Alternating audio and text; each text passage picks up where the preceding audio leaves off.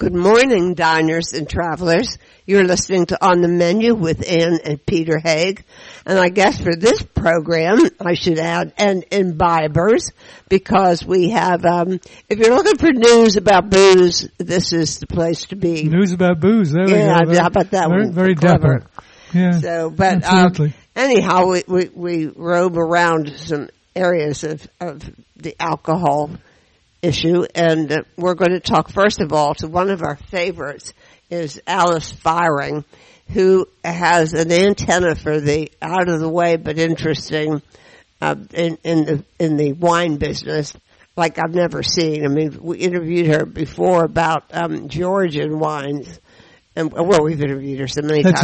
That's Georgia, Asia, not Georgia. Yeah, right. In the United States, by the way.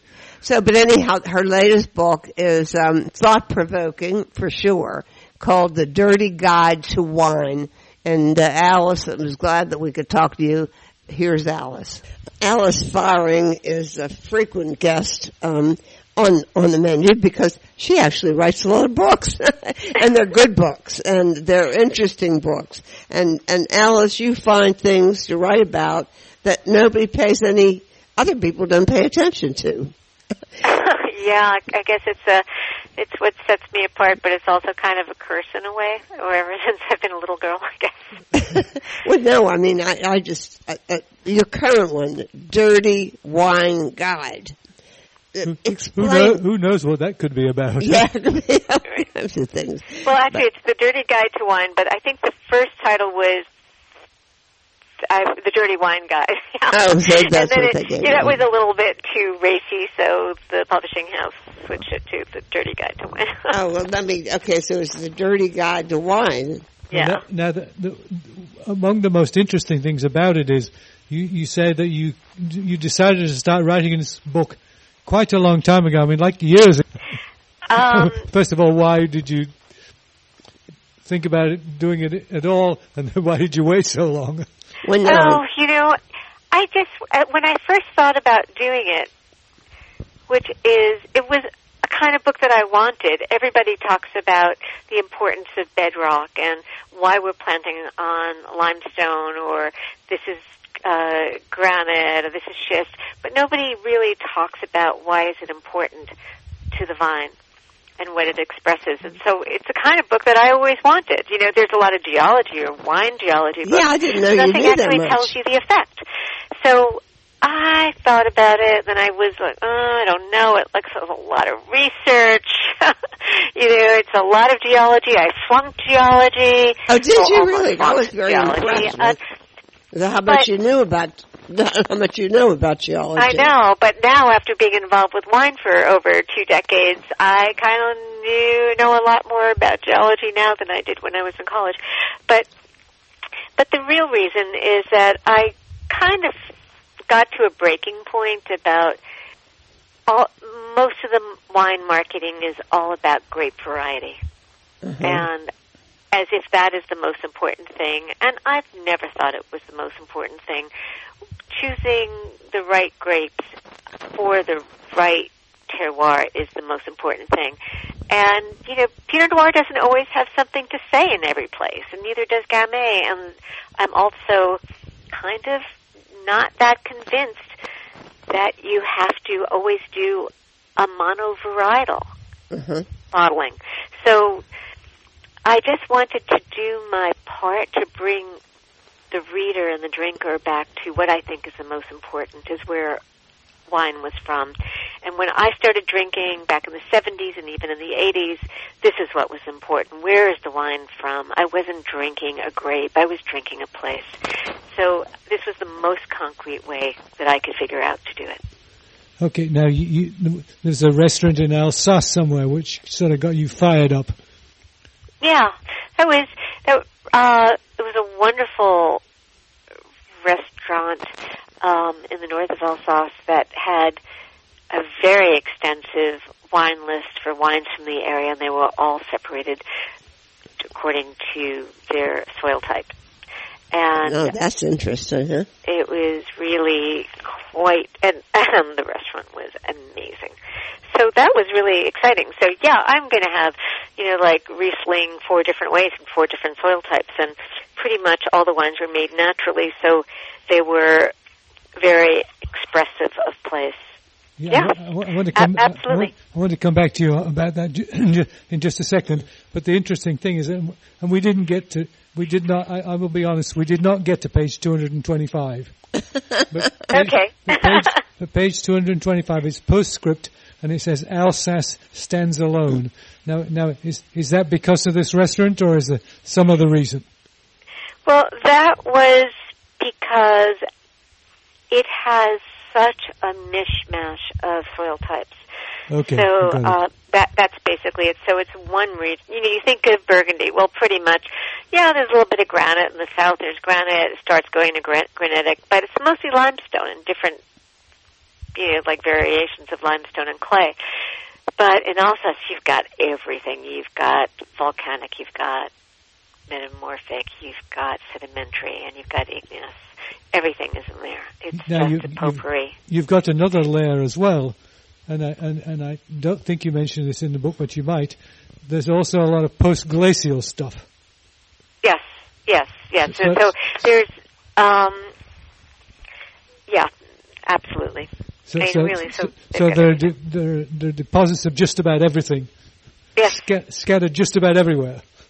So it's basically, I couldn't fit it into, as a region, into any of my categories, so I had to give it its own category.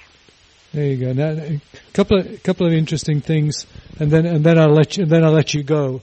But things I got out of it. And when he says "let you go," it means let you loose so you can talk about this. Well, no. One of the intriguing things, and we just got from somewhere. I can't remember what it was. We got 3 bottles of wine, samples that were from Mount Etna. Uh-huh. And you have a lot about Mount Etna, because Mount Etna is not only volcanic, it's volcanic. Oh yeah, it's spewing forth the stuff right now. Right. Yeah. No. Lots of amazing basalt in different degrees of degradation. Right. And then if you want to know what underlying rock type winemakers think they want the most, it's limestone. Yes. That should be another. What do I call it? The supremacy of limestone, or limestone supremacists? Something like that. Well, that should be another boon for the UK then, because they have plenty of limestone. But I'm going to set you off here. You're probably going to be really mad at me.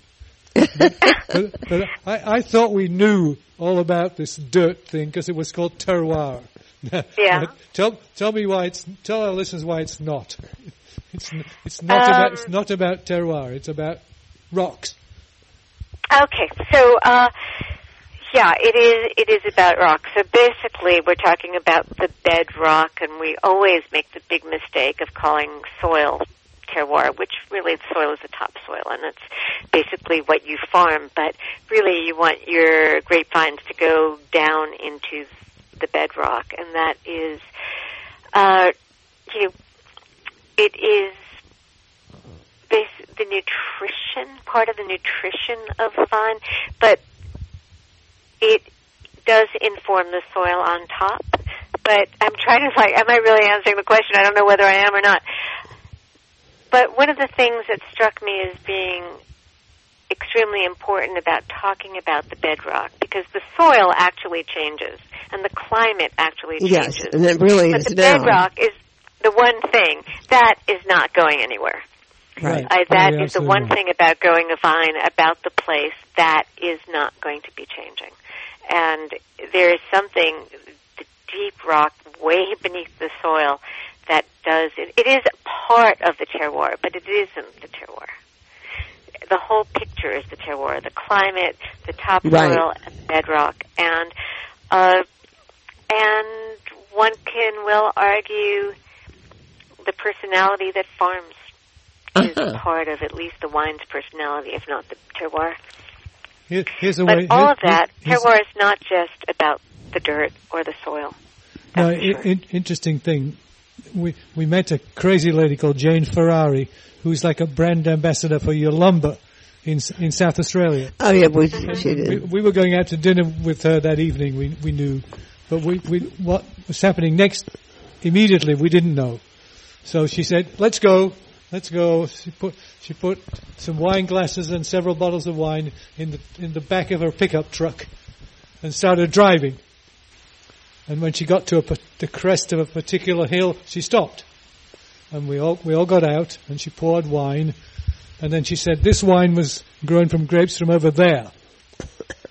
And then the next one, she said, and this wine is made from grapes that are grown over there, in totally the opposite direction. She said, that's terroir. Okay. Yeah, well, but Alice's theory is that... That's why I wrote this book. Yeah. That is why I wrote this book. Yeah, that's the point. I mean, so the right response after that, and so, and... You know, I mean, it's interesting that I actually more and more when I go to visit people, I'm drinking the wine from that vineyard in the vineyard. Mm-hmm. And at that point, that's when you start asking the questions. And so, so what are the differences of growing here as opposed to there? And do you really taste it in the bottle? I talk about one example in this about growing Gamay in the Ardèche, and one winemaker, I think, what's his name? Jerome, that's his first name, forgot his last name, has Gamay on limestone and granite, planted the same way, farmed the same way, really adjacent in the same vineyard, but one is on, there's a little bit of granite in the vineyard. And the one on granite comes in at 1.5 degrees less alcohol. Isn't it? That amazing? Is really, that's a dramatic example of how what you grow on what kind of soil really, really makes a difference in the glass. So, but what you can tell, people always go like the classic thing about Chablis and the smokiness. You can't really smell terroir. You can actually taste it in the structure, mm-hmm. but you can't smell it. So that's a fallacy. Huh. Well, you point out a lot of fallacies. Let's talk about what you, how you structured this book. I mean, you actually dissect all these different areas, terrains, and wine growing regions all around the world, right? Mm-hmm. Yeah. And you attack each one with the facts of what's there. Did you change your mind at all about any of what we know about the wines coming from each of these? Did I change my mind? I learned a lot. I don't know whether I changed my mind. Uh-huh. But I did learn. This is really one of those books that I wrote to learn. That is, and after having it fact check, one thing that I'll never, mistake again, like I said before, is soil for bedrock, and a geologist who was very kind to go over it, like, said, do not thank me if you don't change this in the book, because I don't want my name associated with it. Soil really? is not bedrock. But no, I didn't change. Well, some of the things that I learned is that, no, you feel the bedrock and where a wine comes from in the way it expresses acidity. Mm-hmm. And that is something I didn't know before. No, does knowing this make me a better person? I don't know whether it does. And that's one of the things I would have guessed, actually, that it would affect the acidity. But, yes. Yeah. But, what about, I'm trying to say, so each type of grape, mm-hmm. right, may react differently to the bedrock. Is that possible? So yeah, and that'll have to do with the pH of the soil. It'll have to do with but we do, at the beginning of the book, I do make a point that a lot of stuff really can be changed by farming. So it's hard to really be completely absolute. But yes, it has a lot to do with the alkalinity of the bedrock. I remember meeting what I thought was that when we went to the Loire Valley, and because the Loire Valley, it's all Chenin Blanc, but down towards Anjou, it's very different in Touraine. It's very different than the wines that come from the flinty area of Sancerre. And I recall thinking that I sensed the flint in the wine because it was really dry and really sharp.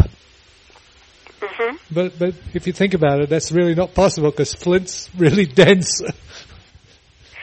And one of the it is extremely dense. But there's a little bit of. There's not a great deal of flint. There is some flint, especially in Savonnières, which is in the Anjou region, but mostly it's going to be schist around Anjou, and that's just such a brilliant region to do side-by-side tastings of Chenin Blanc.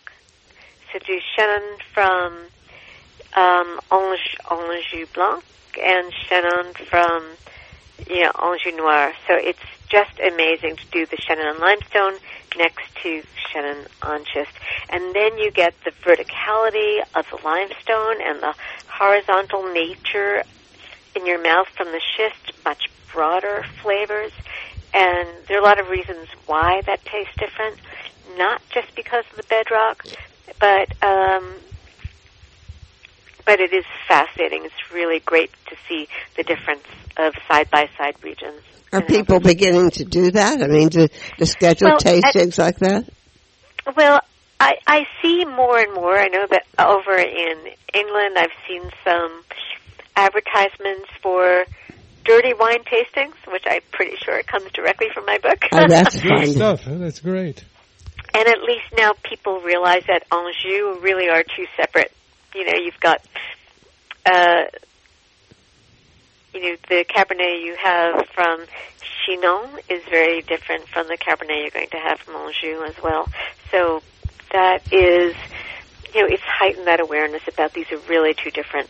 So when you buy wines, really don't expect anything similar. The kind of thing you're describing and emphasizing, is this something that wine growers pick up by instinct, or do they know to look for it? Well, they're going to know as soon as they work the soil, because the thing about schist, it's really, it's not as hard as flint, but it sure is hard, and it's really one thing that makes a big difference. And this is something that I've learned doing this.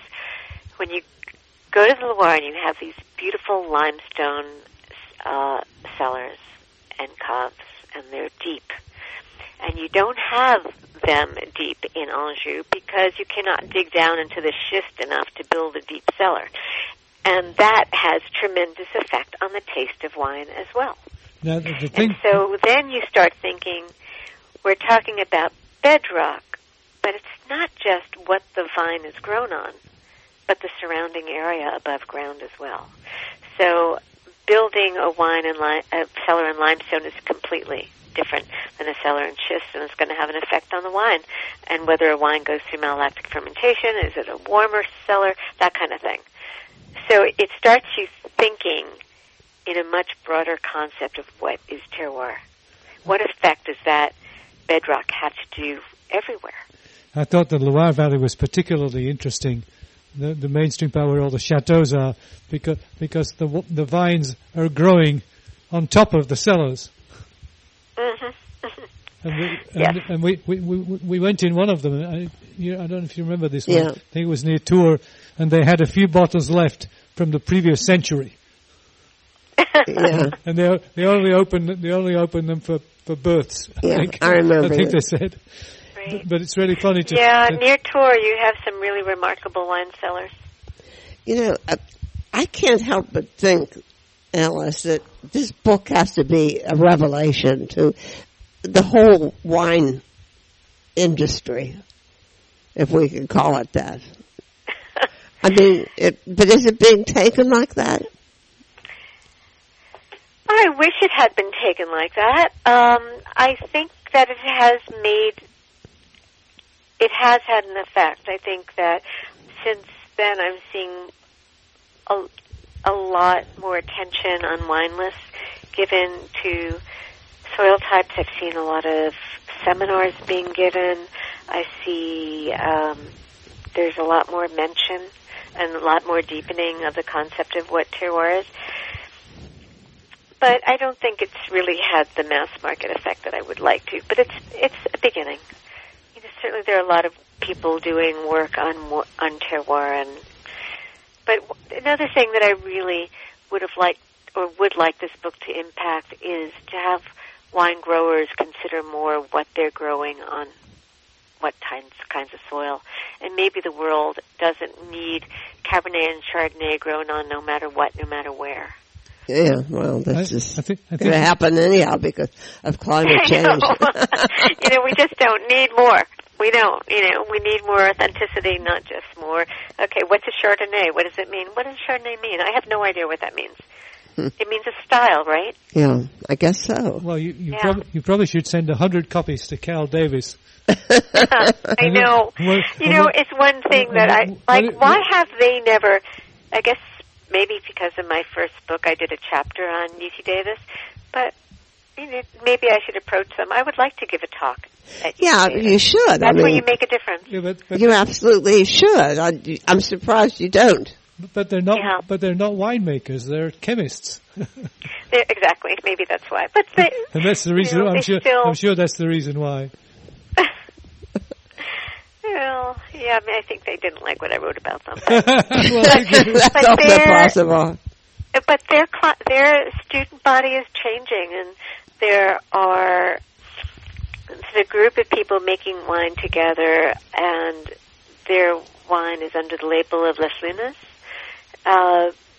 Chant and Diego, I think actually it's just two of them making wine now, and they make pretty much natural wine out of California. Yeah, I was just going to say that I think the increase of interest in natural wines is going to be a bolster for your theories about this. Totally. But they met at UC Davis, and not only did they meet at UC Davis, they learned about natural wine while they were in UC Davis. And this is the generation that's going to be making fabulous wine because they're schooled and they want to make authentic wines. They didn't learn about it in school, but they learned about it while being there, and it changed everything for them.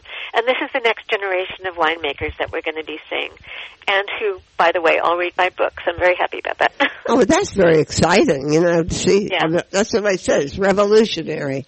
Yes. Oh, but you do that all the time. Alice, you're the most esteemed disruptor I've known. Well, thank you. You got to buy this book. There are a few books about wine that are out there. Like one we really like called Between the Vines. You've probably read that. A couple of wine books of that ilk. And this is a classic that's going to join those on the bookshelf of people who are really interested in exploring the beverage that they love so well instead of just slopping it down and drinking it. Yep. And again, it's Alice Feiring, which is Feiring, and The Dirty Guide to Wine. And Alice, you've got a website for the book, don't you? No, actually, you know what? I just have my newsletter, The Firing Line, but it's kind of like no, I don't. I have a Facebook page. Okay, well, Facebook pages. How about letting us know how you get on that newsletter list? The newsletter is a paid subscription, and it is all about natural wine. So it's basically where to eat, where to drink, with some really geeky natural wine topics on filtering or wine terminology, and a lot of wine recommendations. And that's the Firing Line, the FEIRINGLINE.com, and the information is up there. And there's still a little bit of a blog up there for free. But I've been putting a lot of my writing into the newsletter these days. But yes, I really need to start thinking about getting a website up for the next book. Yeah, and your next book should be about the wines of Britain. I'll I'll work with you on it if you like. Okay, good. Thank you so much for Love joining us talking on the to menu. you, Alice. And Fantastic. It's been too long. I know, and great success with your book and with revolutionizing the whole realm of viticulture. Thank you so much. It was a pleasure.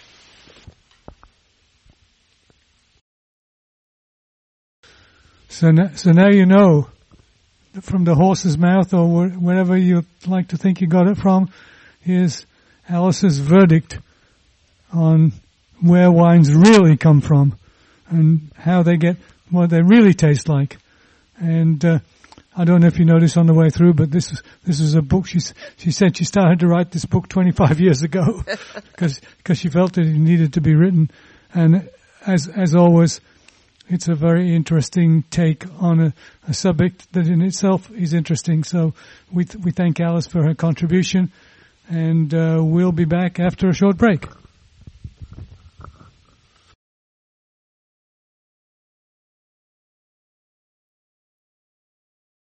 Podcasting services for On the Menu Radio are provided by ASP Station, www.aspstation.net.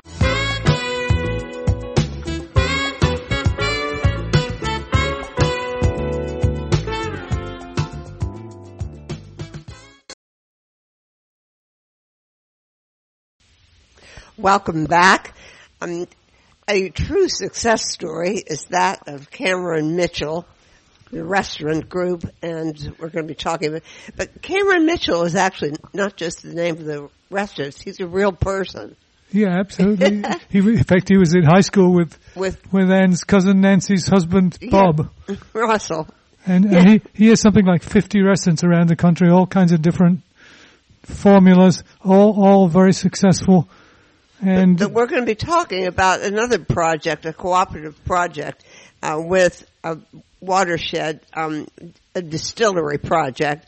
It gets a little complicated. Yeah, but so listen to Ryan Valentine. Hold on a second. So Watershed is a multifaceted distillery in the state capital of Ohio, Columbus, and the best thing to do is let Mr. Ryan Valentine is speaking on behalf of the project and the Cameron Mitchell restaurants.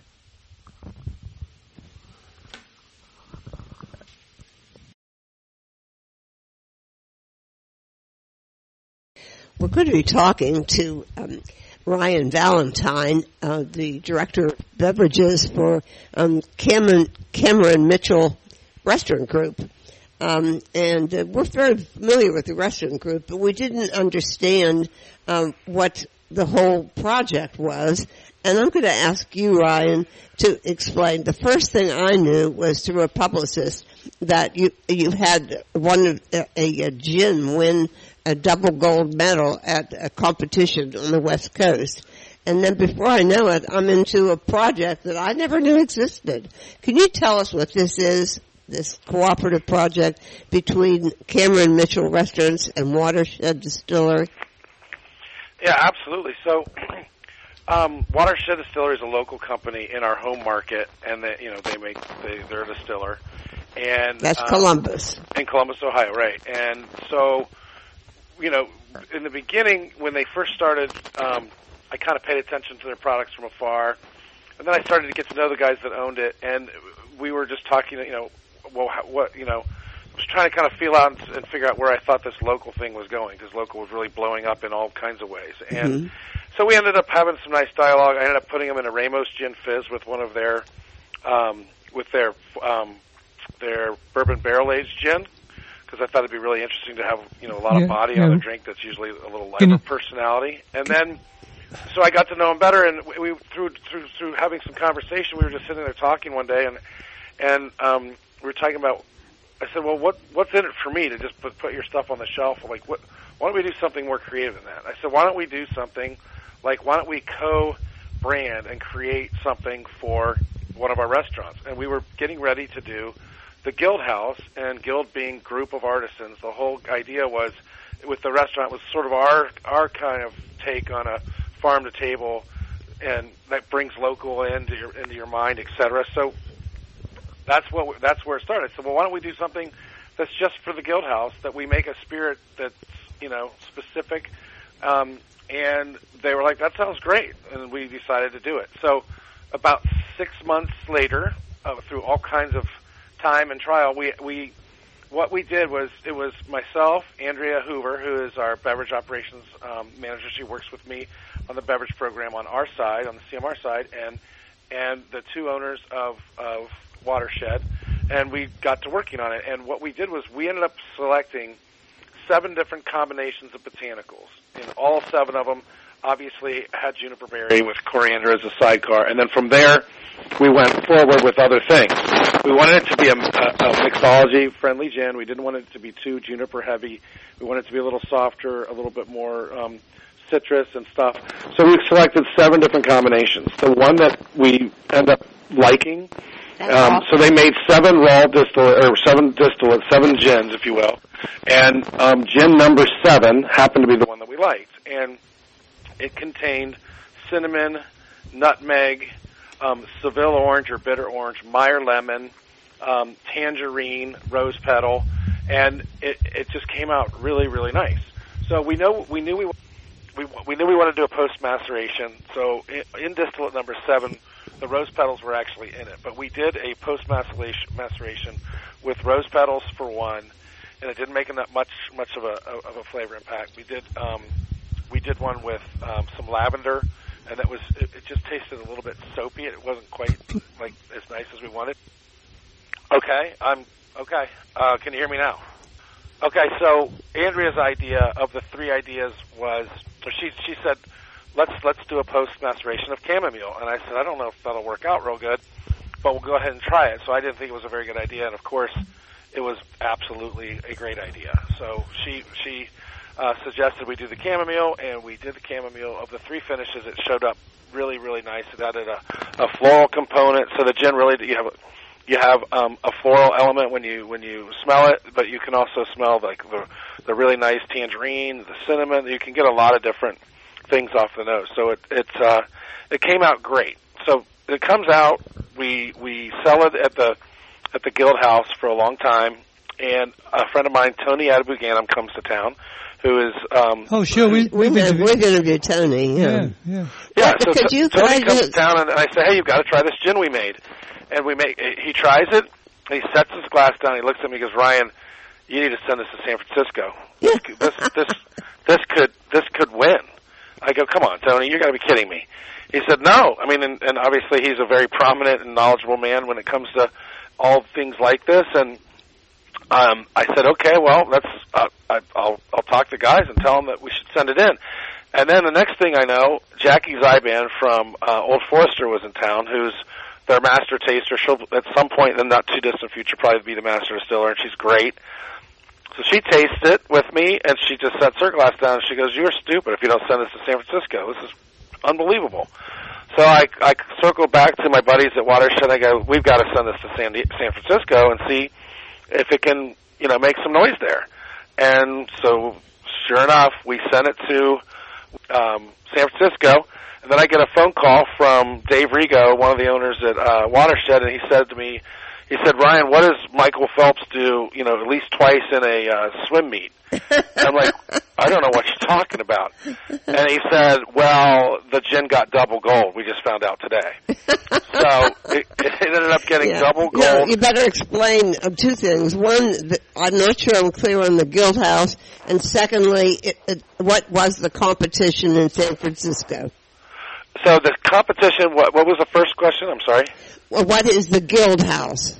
Oh, okay. The Guild House is one of the restaurants in the Cameron Mitchell restaurants portfolio, and it's a really posh, nice sort of farm to table restaurant with very composed very refined chef composed dishes, and a really cool cocktail program, and a nice wine list. Okay, and the competition in San Francisco is the San Francisco Spirits Competition, which is the largest spirit competition in the world, and I would venture to say that potentially the highest regarded, or is at least very highly regarded. It is. One of the two. Yeah.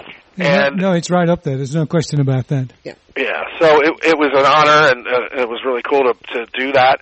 It was really fun to work on a project with another company. It was really fun the whole way through. It was one of the funnest projects I've ever done in my restaurant career. It was really a fun thing to do, and it won double gold, which means every judge has to give it gold, and it won best gin.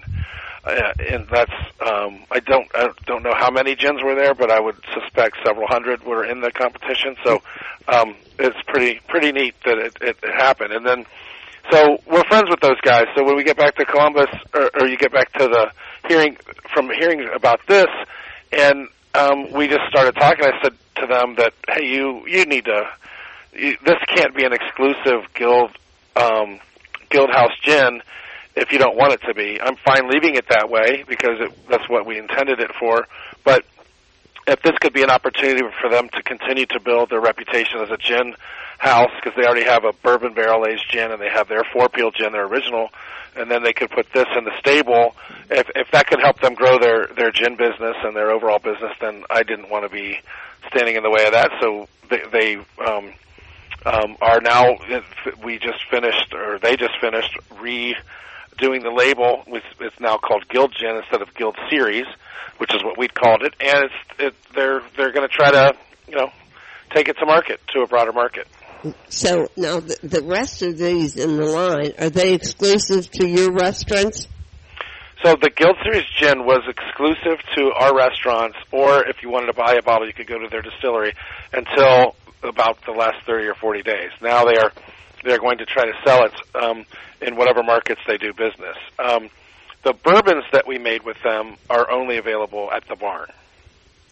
At where? At the barn. We have a steakhouse called the Barn. Oh, okay. So they're not for general. Nobody else can get them. Right. In Ohio, we can't sell any of the spirits to go, so we can't sell anyone a bottle, and we don't sell it at their distillery. So the only place in the world to get the bourbons that we make with them are at the barn. Oh my goodness! Well, we feel pretty special because we got some and we didn't have to go to the barn and we didn't have to go to Columbus. But seriously, these guys, is it Dave and who's the other one? Greg. Dave and Greg. I mean, how did they learn all this stuff? I mean, they're doing things with spirits that I never heard of before. I mean, they couldn't have made it up. Where did they learn? Well, the recipe for the Guild Series gin was something that Andrea and I worked on with them. So most of that was the ideology came from us on that, and they're great at the distilling side, and that's how that came together. The bourbons were my idea to get a buddy of mine to send some barrels in from Napa and experiment with what it would do with bourbon. And we were all real nervous. We didn't know how it would go, how good it would be. And we got together once a month on Friday to check the barrel, make sure it was coming along nicely, and it was kind of a fun process to go through. And it took a full year for the Cabernet one to mature, and then now we're in the Pinot Noir barrel, and it's delicious. So it took both grapes, varietals, barrels took about 12 months to get right where we wanted. We didn't want it to get over, and we didn't want it to be under flavored from it. So, go ahead. Ryan, let's back up just a second because there's a fundamental differentiation behind these bourbons that you just sort of glossed over really quickly, because the original bourbon is made, I guess, the good old traditional bourbon way, with an appropriate mash bill and being matured, aged in new American oak barrels. But then you went to the next step, which is would you call it an infusion? I would just say barrel aged. So you're right. First, it's made within the guidelines and the rules of a bourbon.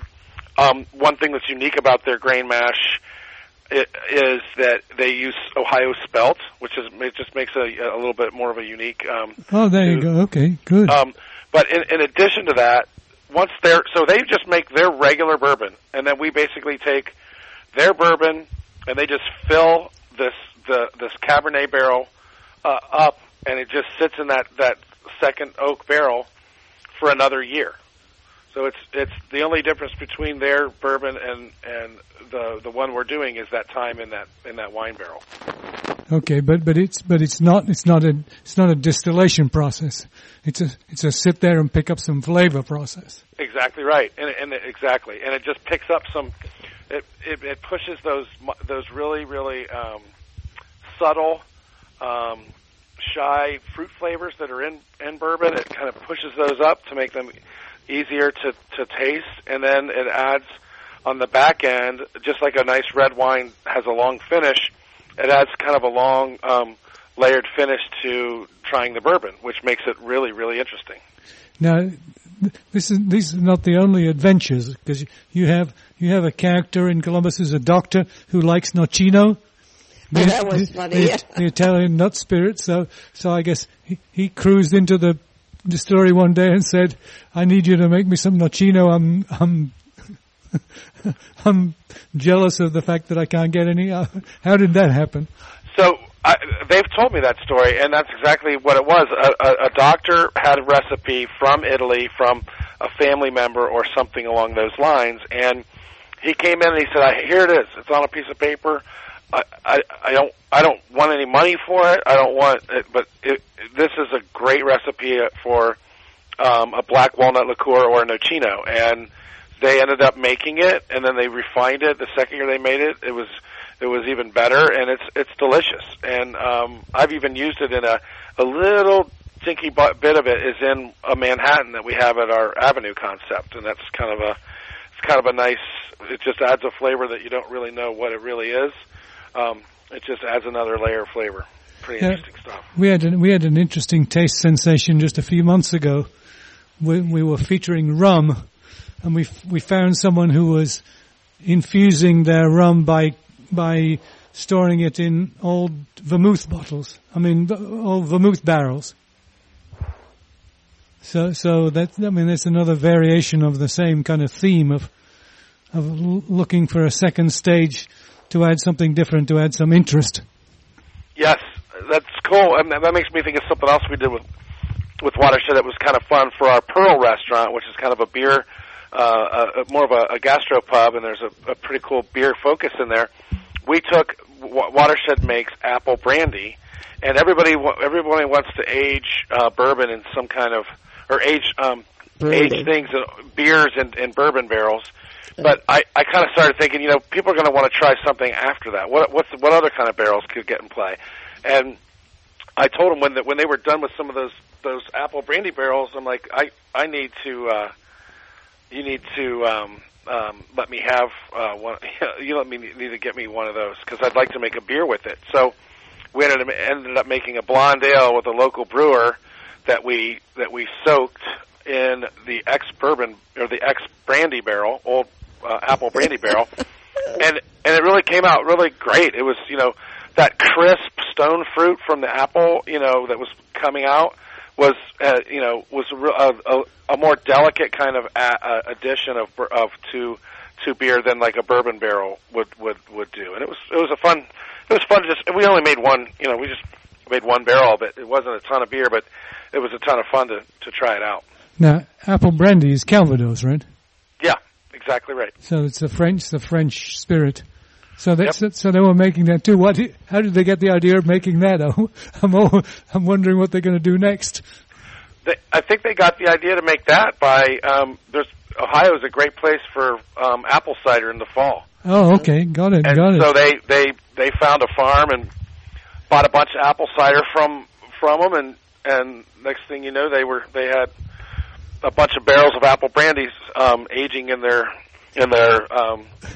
rick house, and it's delightful. They came out with it about less than a year ago, probably 6 months or 10 months ago. Now, they're using pot stills, right? So they're small scale as they're putting something through, they have it for a certain amount of time, and then relatively quickly they start on something else? They actually have a column still and a pot still. Oh, they do? Okay, all right. Yeah. They added a column still after they had a pot still. They bought a bigger pot still, and then they bought a column still.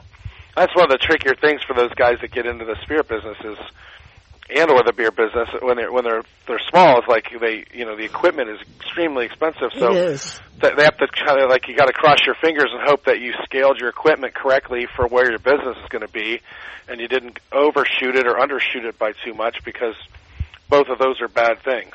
Well, how widely distributed is the Watershed stuff? I know it's in Ohio. I know they're in Georgia. I know they're in New York. I don't know how many states total they are in off the top of my head. Well, I certainly hope they capitalize on this double gold. Yeah, I think it's a great opportunity. I mean, they already have two great gins, and that's what's neat about what they're doing is that they could be known as a gin house. 3 completely different gins, and could be pretty neat for them. Now, we didn't even talk about the vodka. Right. Vodka made with corn and apples as the ingredient. Yes. Well, we like that one.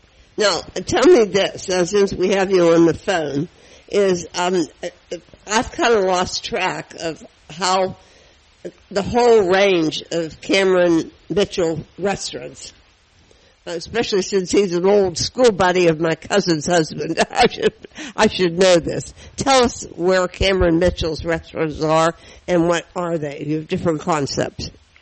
We have restaurants from New York to California. We have 14 different concepts. We have an American Bistro in Columbus. We have a fine diner that we have 3 of them called Cap City Diner. We have an Italian you had one of those in Pittsburgh, didn't you? We did. We did a number of years ago. Yeah, and a fish house you had here. Yes, we sold 19 fish markets and 3 steakhouses to the Ruth's Chris Company about 12 years ago. Okay. Oh, okay. All right. But we still have 2 martini restaurant, or one martini restaurant. We have another Italian concept called Marcella's, which we have 3 of those now, 1 in Denver, 2 in Columbus. We have a fine dining restaurant called M in Columbus. Molly Woo's, an Asian bistro in Columbus. We have a Hudson 29 concept in Columbus, which is really a really nice, upscale American grill type concept. We have the Pearl, which I spoke of as a gastro pub. We have the Barn, which is the steakhouse that I spoke of. We have the Guild House, which we talked about. We have the Avenue, which is the place that has the Nocino in the Manhattan, and we also have. Let's see, I think that's it. Oh, we have Harvey and Ed's, which is a really cool updated version of a New York style deli, and we are in the works of making a new restaurant called Del Mar, or developing a new restaurant concept called Del Mar, which will be in Columbus in April of this year, with also a rooftop bar on top of the same building, a bar restaurant called Lincoln Social. And then, but those are all our Columbus and some other parts of the country, but the biggest thing we have is we have 15 Ocean Primes, and those are in markets starting on the West Coast in Los Angeles, we're in Beverly Hills, we're in Phoenix, we're in Denver, we're in Dallas. We have 3 down in Florida with Naples, Tampa, and Orlando in play. We have Troy, Indianapolis, and then we have some Eastern Seaboard stores, Washington, D.C., Philadelphia, Boston. It's a huge empire. I mean, I can't believe it. Now you're in charge of the beverage programs of all these places? Yes. Good grief. You must be exhausted. Well, I do have Andrea, and we work together on a lot of these things, but, it's all we've ever known is to have a lot of concepts, and I think it's fun. I think I would probably be bored if I worked for a company that had one wine list, one cocktail program. Oh, that would just be boring. Now let's do this. Let's speak the Cameron Mitchell and the Watershed URLs into the program here. We'll put them up on the website as well, but just in case people say, I got to go there right now, where will they find details? About all the concepts? No. Don't you have a company website? There must be a single URL where... Yeah, if you go to Cameron Mitchell Restaurants, all the concepts are listed on there, and you can see all the menus and pictures of all of them. It's a very user-friendly website that really showcases everything that you'd ever want to see. And is it CameronMitchellRestaurants.com? Mm-hmm. And what about the Watershed guys? Do you know theirs offhand? I don't. You don't? Okay, not to worry. Now tell me this. I mean, how are you native to Columbus? Yes. Okay, and how did you get into this? Well, beverage. That's a great question. I was working my way through the company as general manager at the time, and the week after 9/11, Cameron called me and he said, "Hey Ryan," he said, "we have a job for you in the home office. We are going to we need someone to teach all the management classes, so you're going to have to do that." He said, "We need an operations person to help interview chef and general manager candidates." And he said, "And David keeps getting calls about the beverage program, and you love wine, so you're going to have to do that too."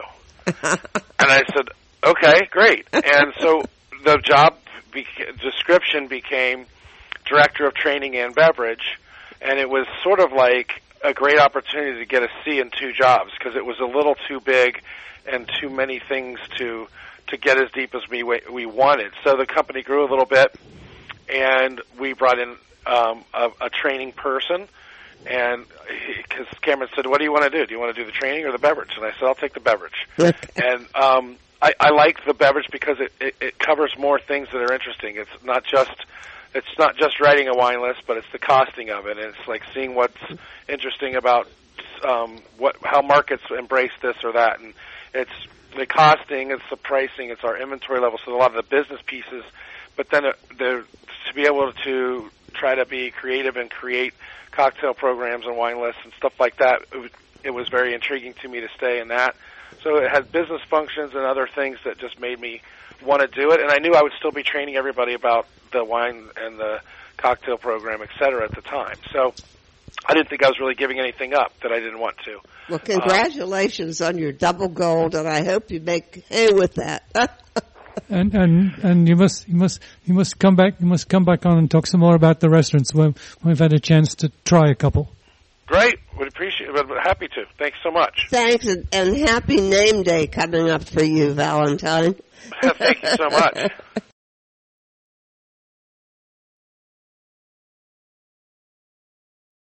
Podcasting services for On the Menu Radio are provided by ASP Station, www.aspstation.net.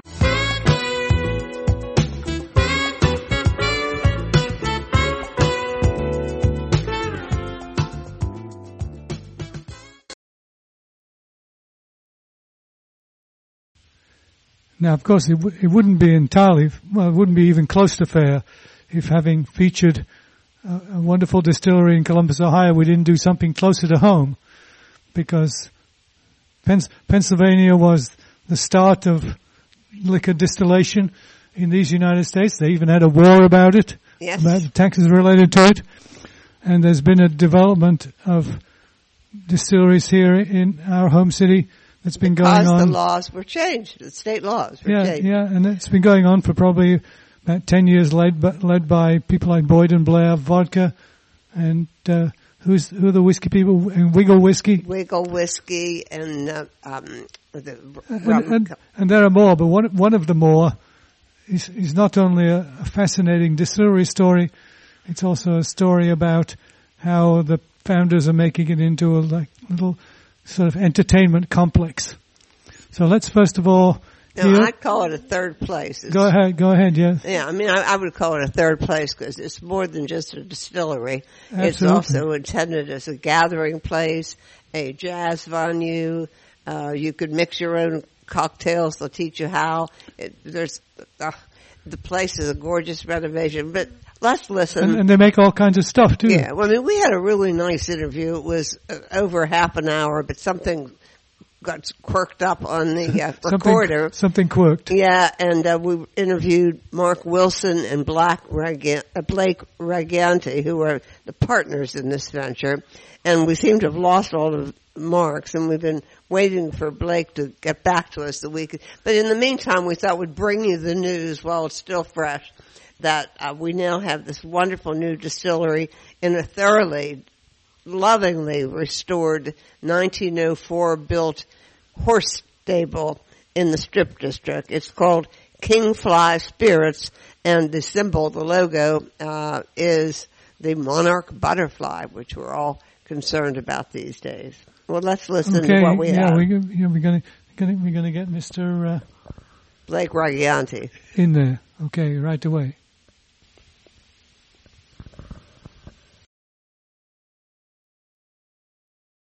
Okay, we're live at Kingfly Spirits in Pittsburgh Strip District, and Ann wants to take over the microphone.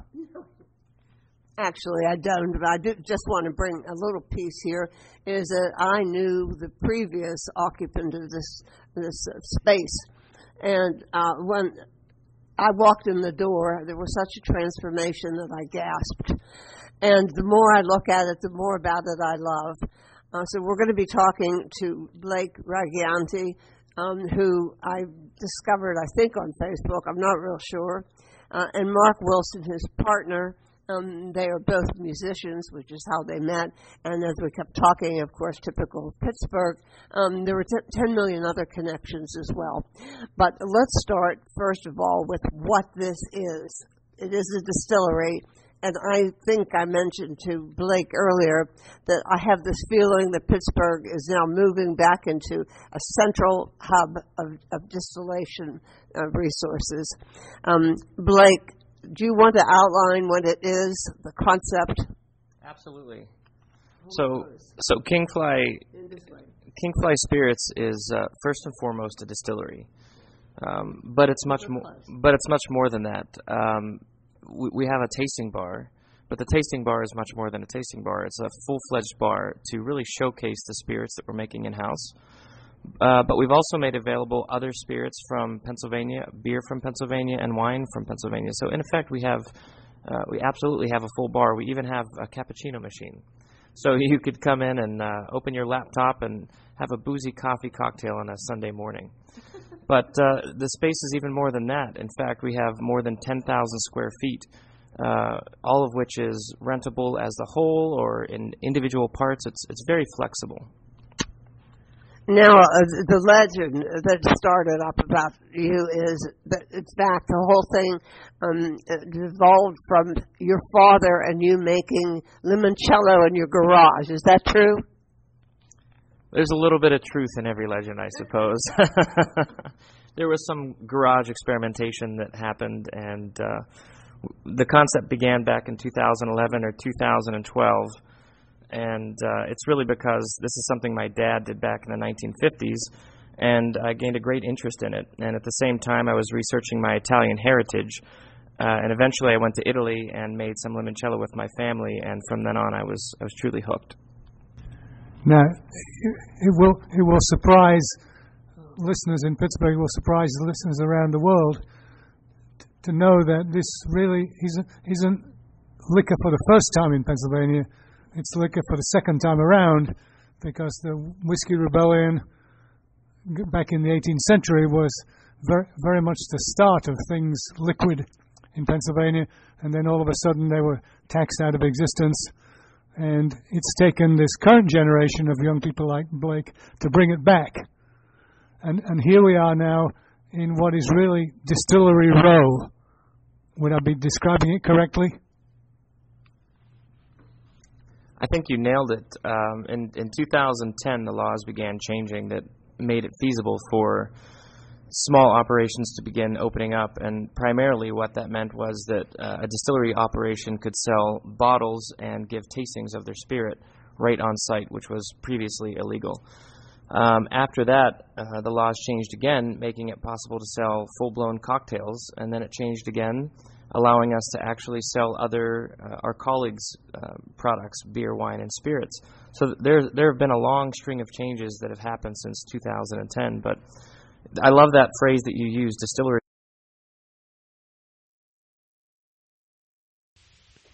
Well, that's what we managed to capture on our recorder.